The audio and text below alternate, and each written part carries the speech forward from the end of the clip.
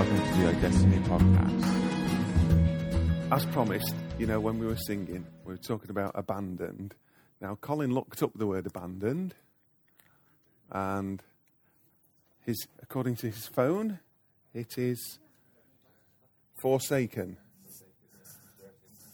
Forsaken. Which is a great help, because if you didn't know what the word abandoned meant, that doesn't really, what on earth is forsaken? Does that? Do you know what forsaken is? Forsake. I mean, forsake. It's just what? Just give us a bit more simple English. Abandoned, left, alone. Okay. Anything else? Come on, Colin. Uninhibited. Oh, that's a bit different. Let's try that one. I can't spell it. There's lots of I's. That would be a good, if you played Hangman and you said I, you'd feel uninhib. 2 B's? No, 1. Uninhib. 2 T's? No, 1 T. Uninhibited. Sorry, this isn't really, it's just getting lost in translation. Right? Okay. You see, because you flip it completely on its head, right? You see, when you think, probably the most, not one of, well, I don't know that it's one of the most common uses of the word, but certainly in a sort of a negative, well, not a negative way, it's a positive way, I suppose, is if a ship is sinking, Titanic, wherever you are, right? Unless your name's Leonardo or whatever. What was the girl? Kate, right? Everybody else jumped off. They just stayed there and sang. Right? They abandoned ship, didn't they? They forsook the ship. Right? They left it alone. It's the past tense of forsake. Forsook. Yeah? Forsook. Isn't that right? That's good English, that, isn't it, Rebecca? You're good at English. Yeah, she's nodding. Right? So they abandon ship. In other words, get away. Right? But it's one of those interesting words that has more than one meaning. Okay. Uninhibited. Right? I'm going to write something else here now. These words, you'll have to go away and translate them. Reckless. Okay?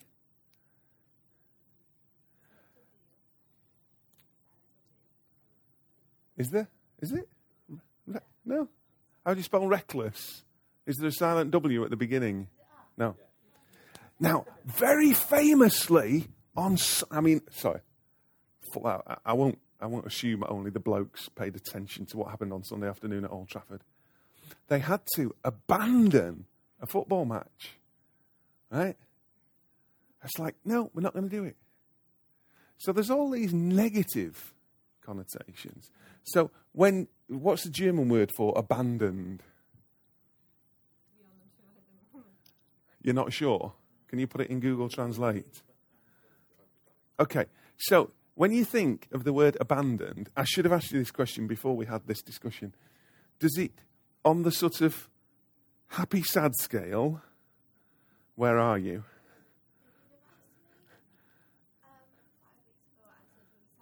Sad. Okay. Really? Okay. So, right. Oh, okay. Excellent. So you've now slipped into the happy scale from the sad scale. Okay. What about you, Colin? No, it's okay. If I said to you, abandoned, what's the first thing that comes into your head? Is it happy or sad? It's happy. Okay. Can you, from the point of view of, okay. Right. Oh, abandoned in him. Okay. Excellent. Rebecca, on the sort of abandoned. Happy, sad? Sad. Okay. All right. Yeah. Perhaps you should be sat here. Sharon? Sad? Okay. Yeah, you should be doing the school, never mind teaching. This is being recorded. I can't believe that just came out of my mouth. Edit that, Colin. So I'm talking so softly. No one will. Say again? Yeah, you're abandoned. Shall I write orphaned as well? Phil? You're in the middle. Okay. Yeah. The thing is, it's hard to treat it. Yeah. You see, so the challenge is we put all this in context, and you don't just treat it as a sterile word like that. Good, bad, in the middle. Don't give me the right answer. Give me the real answer. Okay. Have you got an equivalent word in German? Yeah. Okay. What are we doing at the moment? Is it like how does it feel? I know something. Unprotected. Yes. Unprotected.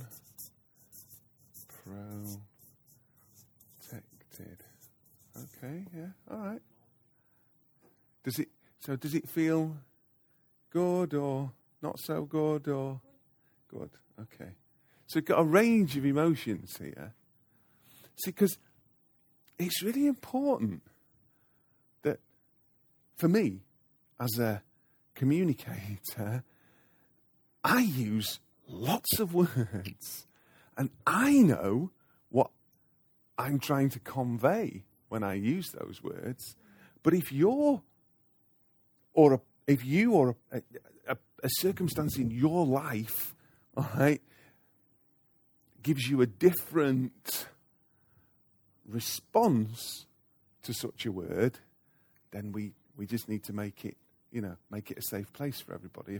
If your response is a negative one and mine is a positive one, so in that song, so I'll stand with arms wide and heart abandoned.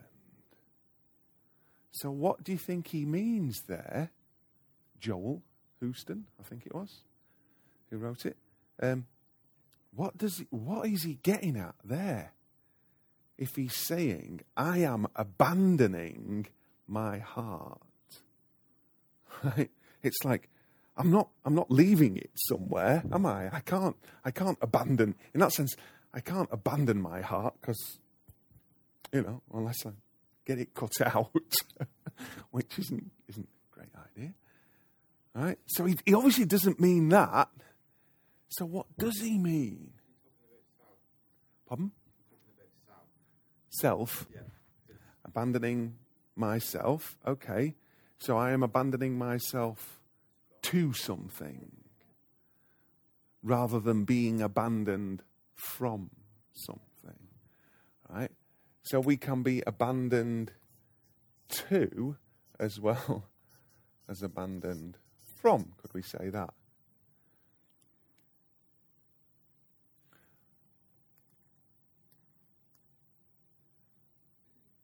I'll stand with arms wide and heart abandoned in awe of the one who gave it all.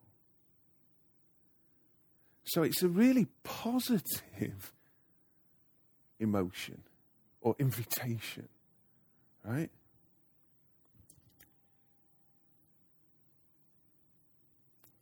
I'm just going to provoke you now.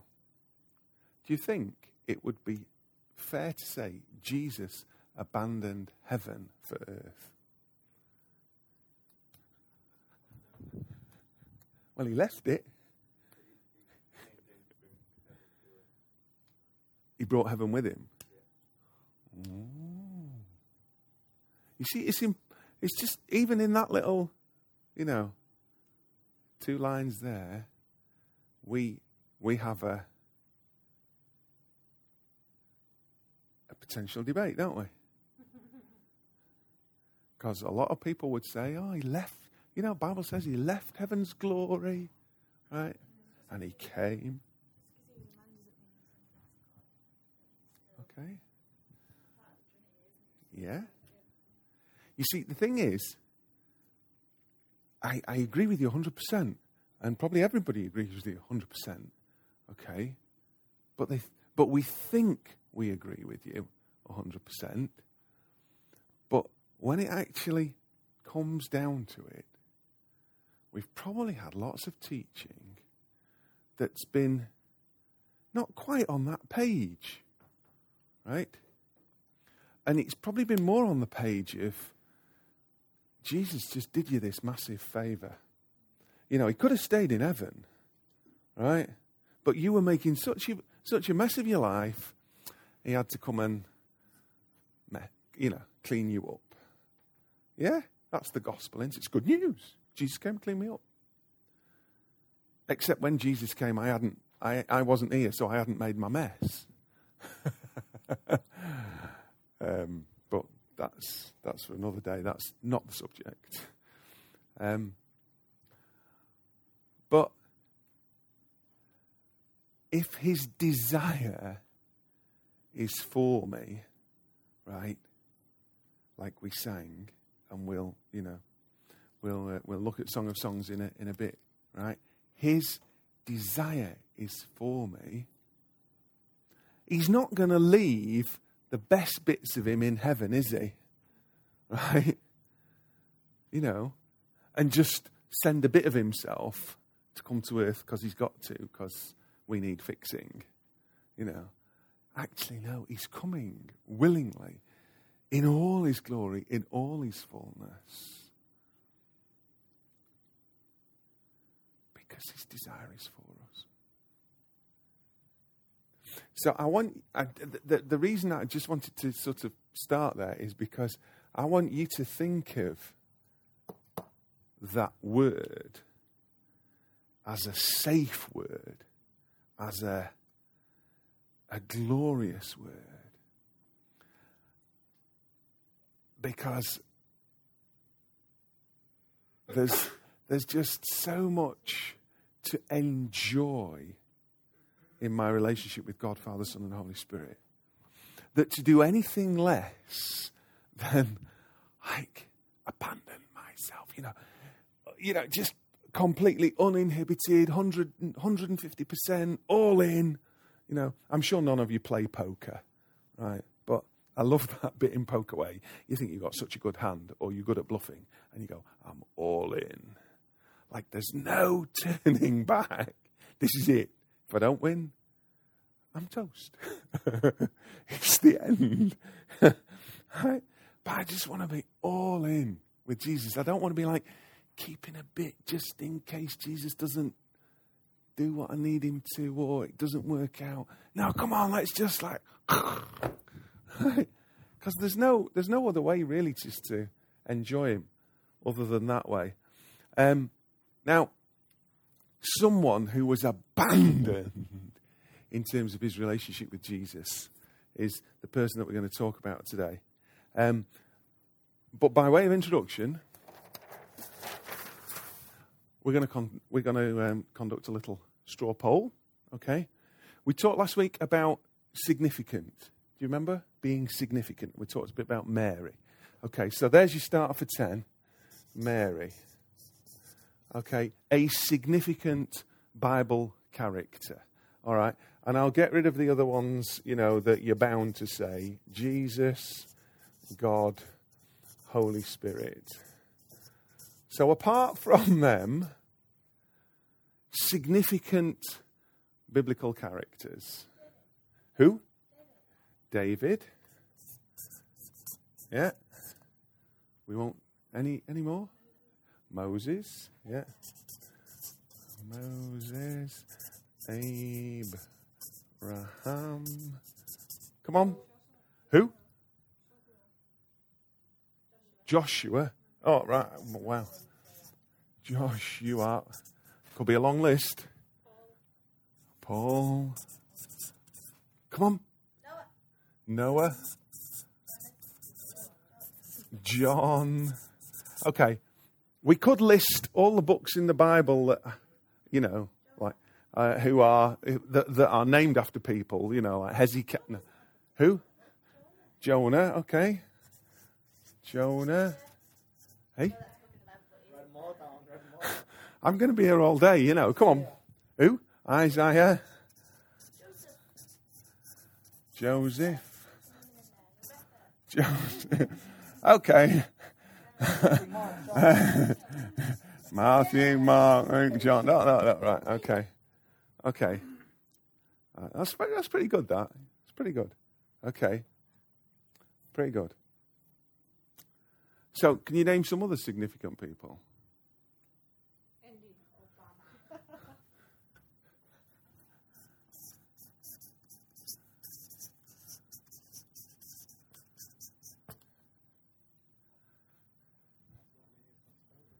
Sorry? Is that not how you spell it? Without the last E. This is an A? That one's an A. There you go. And there's still an E on the end. B-R-E. Okay. How do you say that then? That's bear. B-E-A-R. Oh, sorry. Okay. Beer. Right. Okay.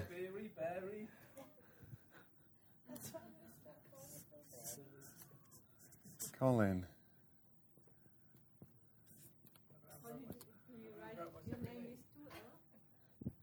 Anybody want to come and write their name on here? Yeah. In the list of significant people. Come on.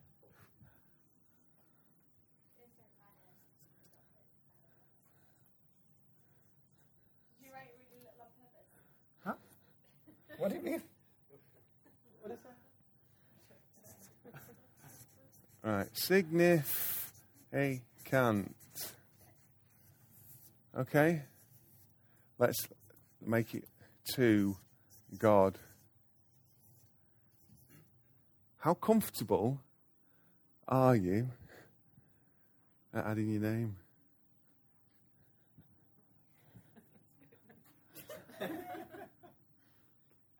Rebecca, how comfortable are you at adding your name to this list?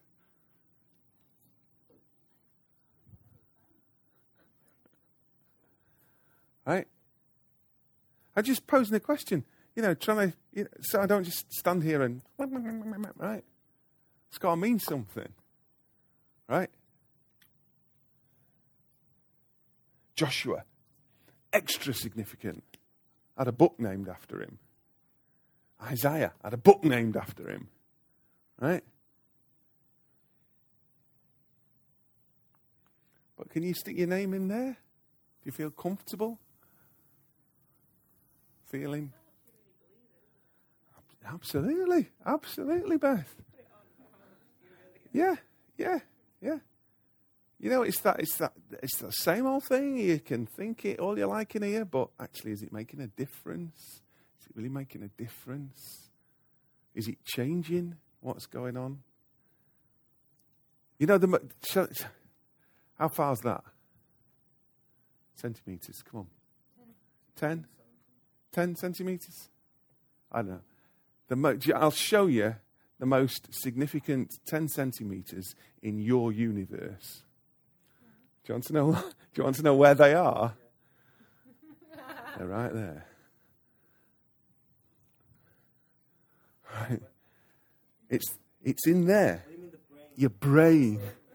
Right? Not there. No. Right? Gosh. It's the best of us and the worst of us in there. Right. Okay. So we're going to talk a bit more about significant people and one person in particular. And in order to do that, I hope you got a Bible, electronic or otherwise. Okay. Want you to look up Acts chapter 13 and verse 22. Anybody know what it says? Anybody learnt that verse off by heart? Acts 13:22. Anybody found it? Session will be as long as it takes you to find all these verses. Acts 13:22.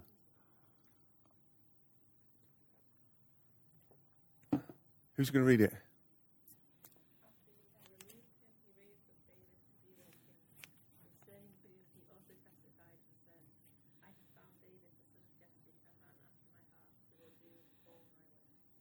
Okay. Right. So we're going to camp here for a minute or two. We may get to some other verses, but this is just, for me, such a massive declaration. All right? So Paul is speaking here in Antioch. All right? And he's just doing a bit of a timeline in terms of the history of the Israelites. So, verse 20, after that he gave them the judges until the prophet Samuel. Then they demanded a king. So God gave them Saul, a man of the tribe of Benjamin, for 40 years. But then he deposed Saul because Saul sort of lost the plot. And he raised up David to be their king, right? And so Paul is saying, this is God speaking. I have found David, son of Jesse, a man after my own heart,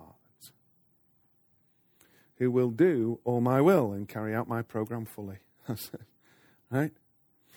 Of this man's descendants, God has brought to Israel a Saviour in the person of Jesus, according to his promise. Whose descendants? Whose descendants? According to this man. Which man? David. Right? David. Now, we're not worshipping David this morning, okay? We're just looking at his life as hopefully glean some insights for us, okay? He raised up David to be their king. Okay. Now, back then, it was up to it was up to God who was king. So God told the prophet, right? And that was how it worked. Now, let's just back up. Let's give you a bit of the backstory. So, for the backstory, we go to 1 Samuel and chapter, let's just get this right, 16. Let's go there. So if you've got 1 Samuel 16. Now, very, very, very famous story, but like last week, pretend you don't know it. Okay. Now, imagine an equivalent scenario. I can't sort of quite give you one that works for everybody because we're all from slightly different backgrounds. But let's just assume for a second, okay, that our queen, right, who is going to be, well, she already is 90. She's had a real birthday, hasn't she? She's having the other one in a bit, right? So she's 90, okay? So she's doing really well, I don't know how much her booper bill is, but she's looking good on it. They're keeping her in good condition. But 90, sooner or later, we're going to need someone else to do the whole queen or king bit. Now, just supposing she's not got any kids, okay? We've got a bit of a problem.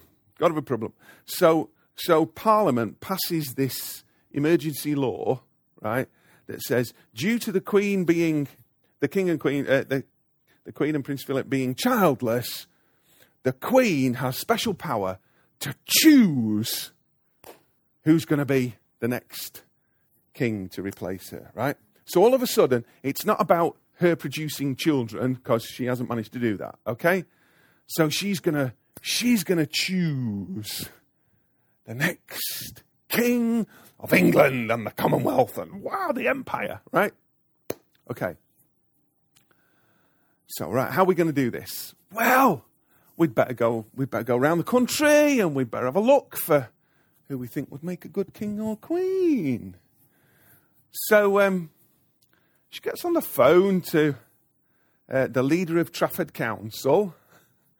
Actually, she somehow gets hold of. Let me think.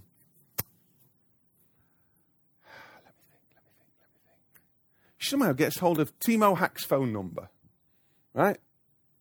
Because there's a bit of history between English and German royal families, isn't there? So let's see if there's any nice Germans actually here. Like, one of them could be king or queen. So the Queen's PA phones up Timo. Okay, Timo, Queen's coming on Saturday.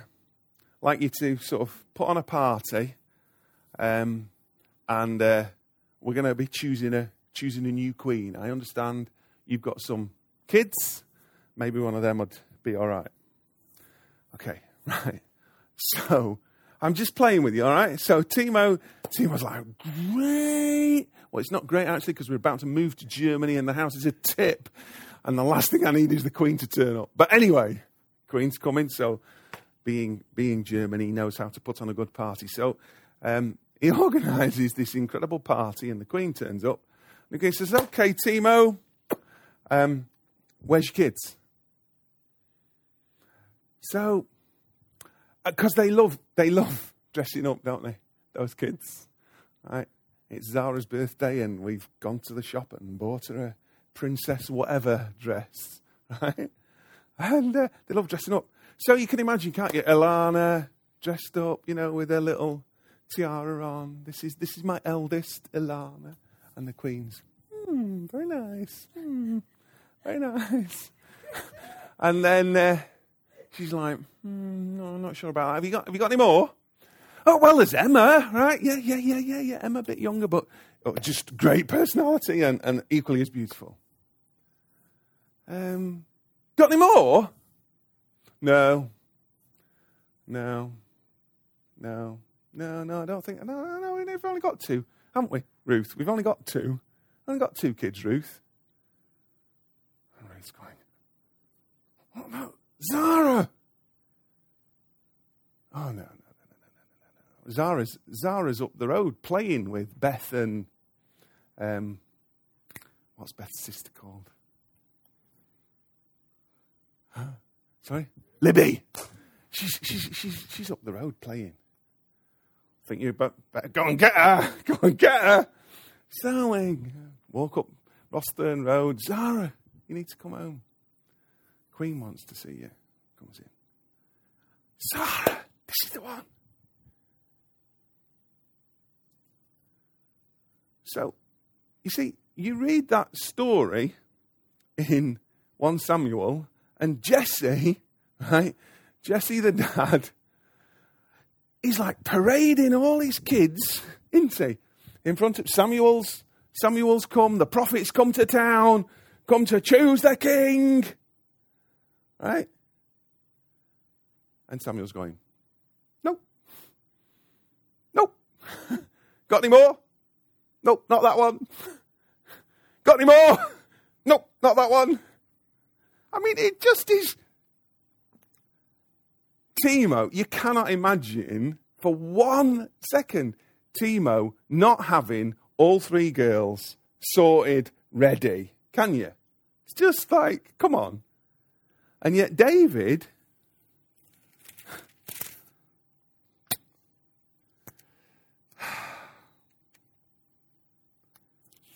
what does it say? Verse 11, chapter 16, 1 Samuel. Then he says to Jesse, is this all your sons? And Jesse goes, I can't imagine it. I just like that moment where he goes, oh no, I have got one more. It's like, what? He says, there is one, the youngest. He's tending the sheep. And Samuel says to Jesse, send for him. We won't eat until he arrives. Boom! Everything is put on hold until Phil gets there.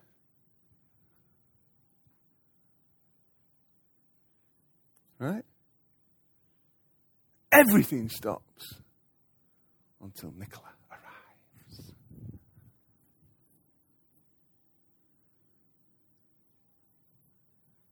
See, because you're significant to God. Now, that's not to put any pressure on David, right? David's like, sheepy, sheepy, sheepy, sheepy, hi, sheepy, right? Playing with his sheep, doing what shepherds do. I don't know, right? Having a ball, writing some psalms, killing some bears, ripping some lions to bits, all that stuff that he used to do when he was, the youngest out in the field, right? Not a care in the world, right? And Samuel says, time out. Go fetch. Go fetch. Because there is somebody very significant who is not yet in our midst. And we are not moving on until he's here. Now, Samuel, the beautiful thing, I hope I'm not taking liberties with the text here, right? All Samuel knows at this point is he's none of the ones he's seen yet. Okay? So he says, have you got any more?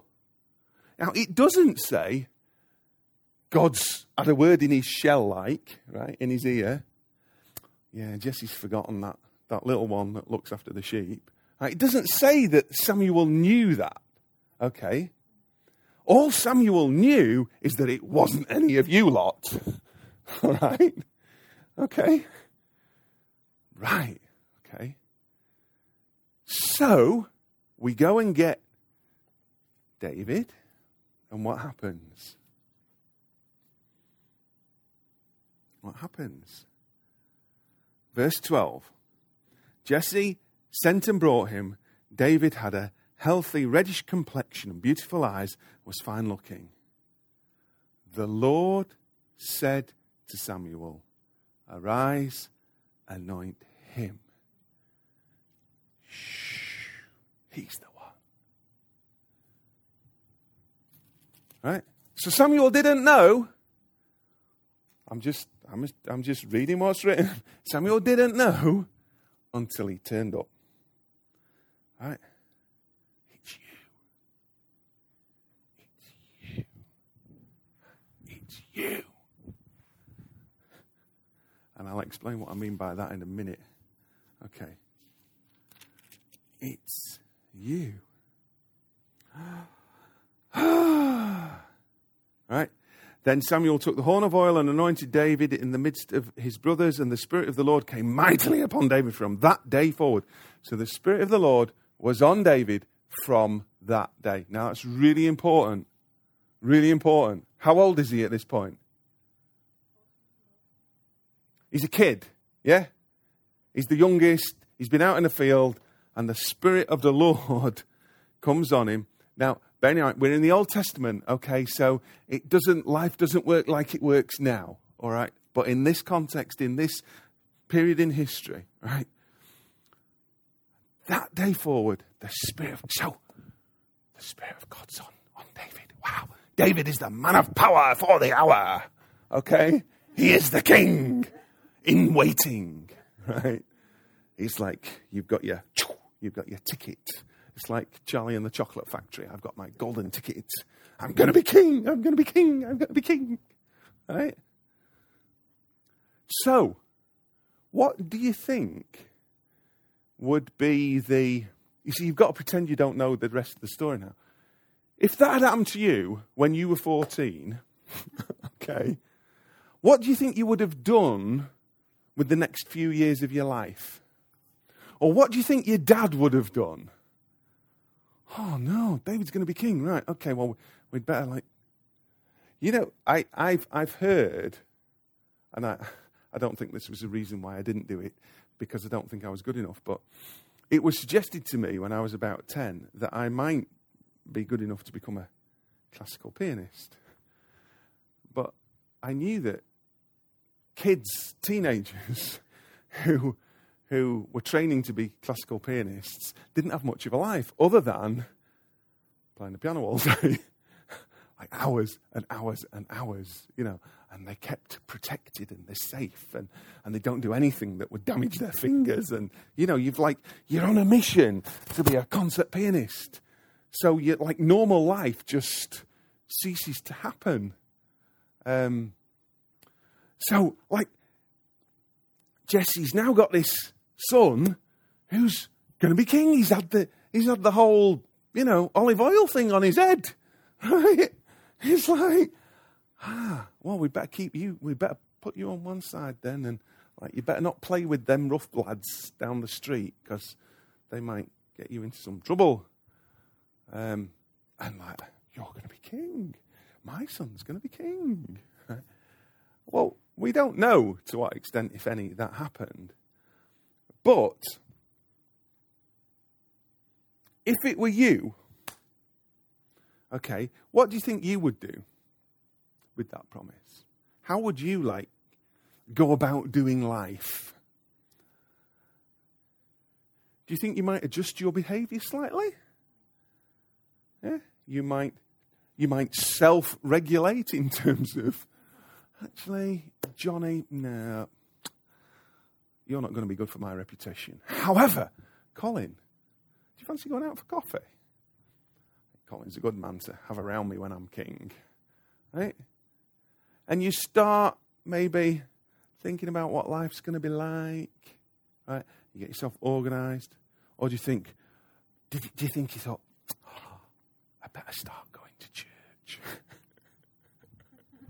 I better start learning a few more verses out of whatever version of the Bible they had then, because they didn't have this one, did they? Right?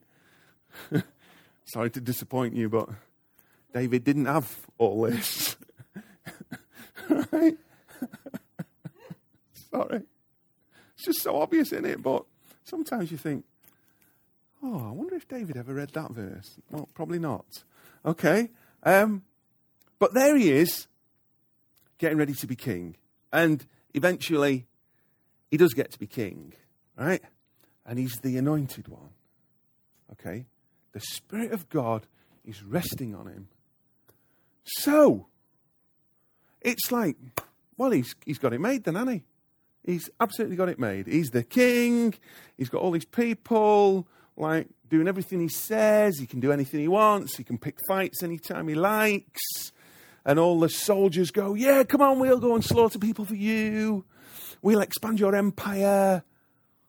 It's a great life being king, isn't it? But you are God's chosen person, anointed to lead that nation. So there's a bit of a responsibility, isn't there? You definitely say he was significant. Yeah? Okay. So it's really, really significant. And he's doing a great job of leading this nation. And he's God's anointed person. Okay?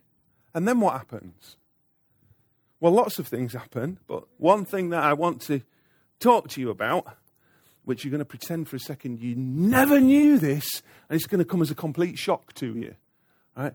Because he's been anointed. So he's the Holy One, right? The King. So 2 Samuel 11. There's this incredible story. Just pretend you don't know it, right? Right? You've never heard this story before in your life. It's going to be news to you. Breaking news. Scandal in the palace. Right? And in the space of 15 verses, some stuff happens. And I'm just going to write down what happens. Okay. And it would make a Hollywood blockbuster, epic movie, right? We get a little bit of lust, which we'll put in red. Okay? And then we get some adultery. So it's definitely an 18, this film, right?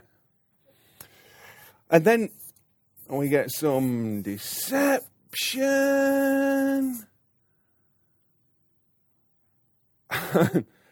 And then we engage in some conspiracy.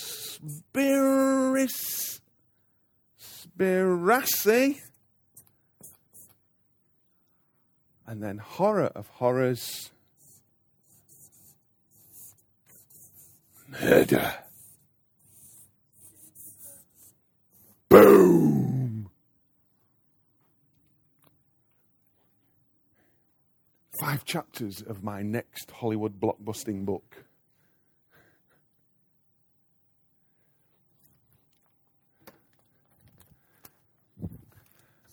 As performed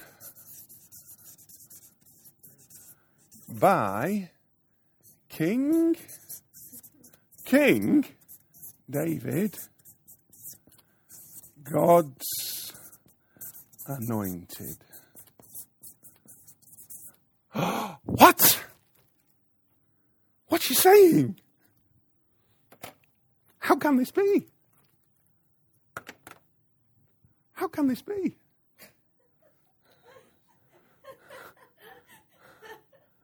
What book are you reading? It's there. In the space of 15 verses. In 2 Samuel 11.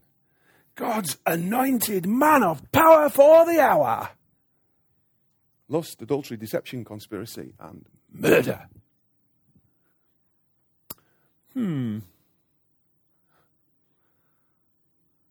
If you were God, you wouldn't have written that script, would you?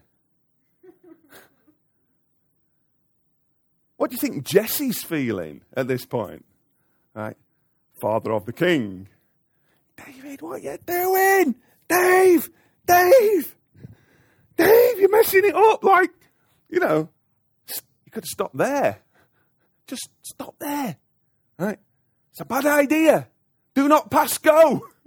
Right? Do not collect £200. Stop playing this version of Monopoly. Right? It's only going to end badly. But his passion is inflamed. And before we know where we are, boom. Sleeps with the lovely Bathsheba. And then it's just really awkward, isn't it? It's just really awkward. Excuse me, Dave. Bathsheba here. You know that little thing we did the other day? Well, I'm going to have a baby. Oh dear. Oh dear, oh dear, oh dear. Oh big dear.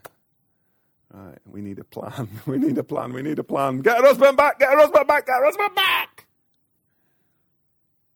But you see, he's a victim of his own success in that he's trained his soldiers to be so loyal to him. Right? Sleep in the doorway. Well, that's not going to work. You need to get in the bed. But he sleeps in the doorway. We need a plan. We'll have to get rid of him. But this is the anointed David, the one who's had the olive oil. Samuel. Did Samuel get it wrong? Did Samuel not hear God? Right? Does Samuel need to come on iDestiny and learn how to hear God? Because he obviously got it wrong. Because no anointed king would do this. Right? Now, why am I saying all that? Please, I hope you realize, I am not saying all that to give you license to pick one or more of these. Andy says it's okay. I'm anointed, but I can still, you know. That's not what I'm saying. Right? What I'm saying is, when Paul is explaining to these people who want to know more about salvation and what on earth is God doing, what's God doing, is God going to do, when he tells them the story, he talks about this guy, David, who was a murderer, was an adulterer, was lustful, conspiring, deceptive, whatever. And how does Paul describe him? He describes him as a man after God's own heart. So was Paul deceived? Was Paul like, or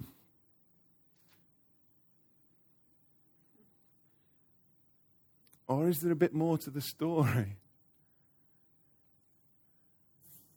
I think there's a bit more to the story.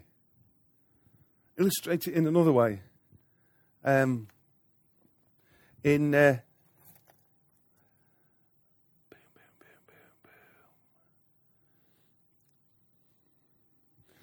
We've not looked at half of these verses that we were going to look at, but we'll look at them at another time because we're nearly out of time. So Paul, when he was explaining the story, talks about God's anointed David, son of Jesse, right? Chosen to be king.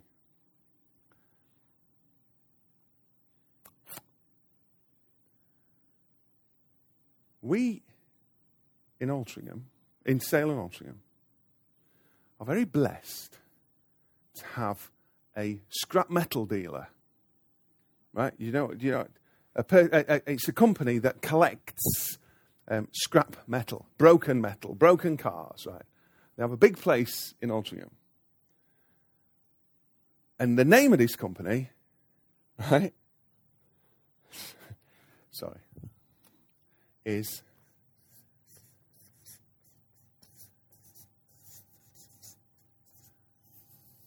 Davidson's. Right? Because it was started by a guy called David, and when his sons were old enough, they joined him in the business. So the business is called Davidson's. It's really clever, that, isn't it? It's really clever, right? So you name your business, you call it Colin, right? And then when Colin has his kids, his business is called Collinson's. Right? Davidson's. So, you're God, and you're whispering in Matthew's ear, right? Matthew, right? Wrote one of the, Matthew, Mark, Luke, John, yeah? Was he a significant person? Did he get written down? He's probably one of these. Okay. So Matthew, right? So Matthew is one of the people who's going to forever enshrine some of the life story of Jesus. Yeah? Okay. So no pressure on Matthew, the script writer. No pressure, Matthew, to get it right. No pressure whatsoever. Because like billions of people are going to read your words until Jesus comes again. They're going to buy this book. It is still consistently, right, the best-selling book in the world year on year on year. Right? This book. More copies of this book get sold year on year than any other book. So you wouldn't mind that, would you? Oh, I got to write a chapter in the best-selling book of all time. So clearly you need to pay attention, Matthew, to what you write. Okay? So Matthew is obviously a bit of a historian. So he wants just to lay the foundation. It's good to lay a foundation when you start out writing your book, your chapter, your section of the book. So let's just lay it out. Okay, here we go. You ready? Matthew chapter 1 verse 1. The book of the ancestry, the genealogy. Has anybody ever done their family tree? Trace the family tree. Okay. Back, right? So this is Jesus' family tree. You ready? The genealogy of Jesus Christ, the Messiah, the Anointed One, the Son of... No. Right? Well, let's... Sorry, I'm playing with you. Okay, I'm playing, all right? If you were writing that... Sorry, it's not rocket science. You'd put God wouldn't you? He's the Son of God. He wants people, he needs to be known. If he's the Saviour of the world, we need to let him know right at the beginning before, so there's no misunderstanding. Let's make it really clear. We'll describe him as best we can. Jesus, the Anointed One, the Son of God. That's what we put. Come on. Except we don't. The son of, the descendant of David. And if you read through the Gospels, you will see repeatedly, right? When blind Bartimaeus is begging, what does he shout? He doesn't shout, Jesus, Son of God. He shouts, Jesus, Son of David. Right? Which shows me that Jesus obviously went around being referred to. Oh yeah, that's Jesus Davidson. Jesus Davidson. Right? I'm just being a bit silly, right? But that's like, And obviously Jesus wasn't going around, no, don't say that, don't say that, don't say that. If you refer to me, you've got to say, God's Son. You know that Jesus guy, God's Son. But Bartimaeus is going, he's not going, Jesus, God's Son, Jesus, God's Son, have mercy on me. Bartimaeus is going, Jesus, Son of David. Right? Why am I am I labouring this point so much?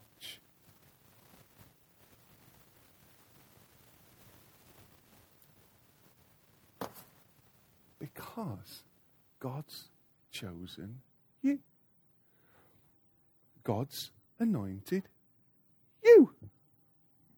Right? In Luke chapter 4, very famous words. Jesus goes into the synagogue, gets given the scroll of the day, which is Isaiah 61, and he reads those incredible verses. The Spirit of the Sovereign Lord is upon me because he anointed me to preach good news. Right? And you have the Anointed One residing in you, which makes you anointed, whether you like it or not, whether you want to be or not. Okay, you are anointed. You have been chosen. Now, this meat in the David sandwich, right, the bit in the middle that comes after he's anointed, after he becomes king, and then he has a bit of a, right?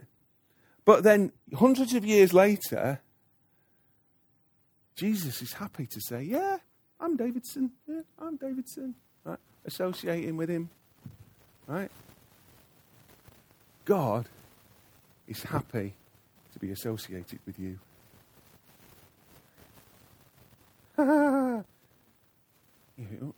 Really? Yes. Really? Really? Because you're just as anointed as David was. You're just as chosen as David was. Right? God says, hold it! We need to wait for Colin to come to the party. Colin, stand up. It's so good to see you. I'm so glad you're here. You see, that doesn't happen to insignificant people. It happens to significant people like you, and you, and you, and you, and you, and you. You are the significant ones, right? There aren't a load, well, there are a load out there, but they're not going to, right? It's not about them. And you are... Okay, let me ask you another question, and we'll close with this. How anointed was David when this happened? Still anointed. 50%? 100%. Surely 70%. No? No negotiation. You know? Once it's done, it's done. Anointed. And we are anointed. And it's not a pressure thing, right? The Queen is the Queen because, Dad died and it's her now. And until she dies, she's the Queen. Regardless of what she does. I mean, there could be some scandal, I suppose, but, officially, she's the Queen. And you're anointed. Forever. Right? Forever. And his desire is for you. Always. Always, always, always. Always has been, is now. Right? Regardless of what you're doing, regardless of whether you're having a good hair day or a bad hair day or a no hair day, right? Or I wish I had more hair day, right? His desire is for you. God is not a man that he should lie. Doesn't change his mind, right? You glanced at him, right? And Song of Songs. It's preposterous, I know, but you turned his world upside down. Because you realized who it was that was loving you. God, Father, Son, and Holy Spirit, you love me. And that moment, right? His desire is for you. Right? Always. Always, always, always. It's got nothing to do with what you might do or not do. Okay? It's all to do with who you are and whose you are. And it's a drum that I'll just keep hitting every week. Because it's the only drum I've got. Right? And when we begin to do life to the rhythm of that drum, which I love you, I love you, I love you, I love you, I love you, I still love you, I always have loved you, I always will love you, you are amazing. And all that stuff that you've perhaps been taught to never dare dream about yourself, right? Because the world would be so scarily amazing if we did. This is your opportunity to be scarily amazing. Okay? Giving you permission to believe all that stuff you've never dared believe about yourself. That you really are significant. That you really are a history maker. That you really are changing the world. Okay? Along with Mother Teresa and, whoever else you want to. But you are. Because you're amazing. And you're chosen. And you're anointed. And you know what God does with this?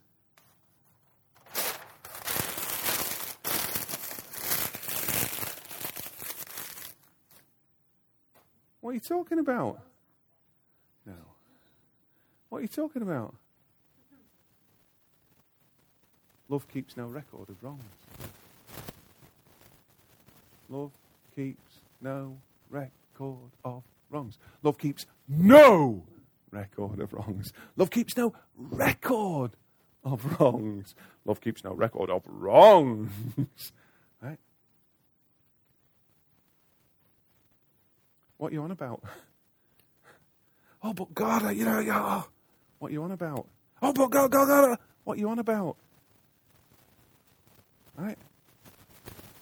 Please, please, please do not remind him of stuff he forgot before life began. Right? It's a bit of a waste of time. Okay. What's more important is to be consumed. To be abandoned.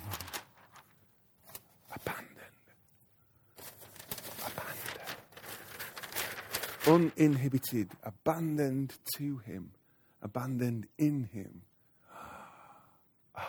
So God, I pray that we would learn what it is to live abandoned lives, where we don't care.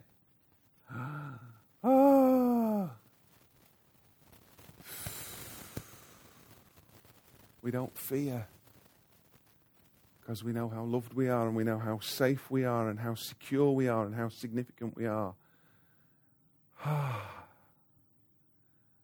And it's such a peaceful place, and it's such a safe place, and it's a place where we can be braver than we thought it was possible to be. And it's an exciting place, and it's a joyful place, and it's just full of all the good stuff.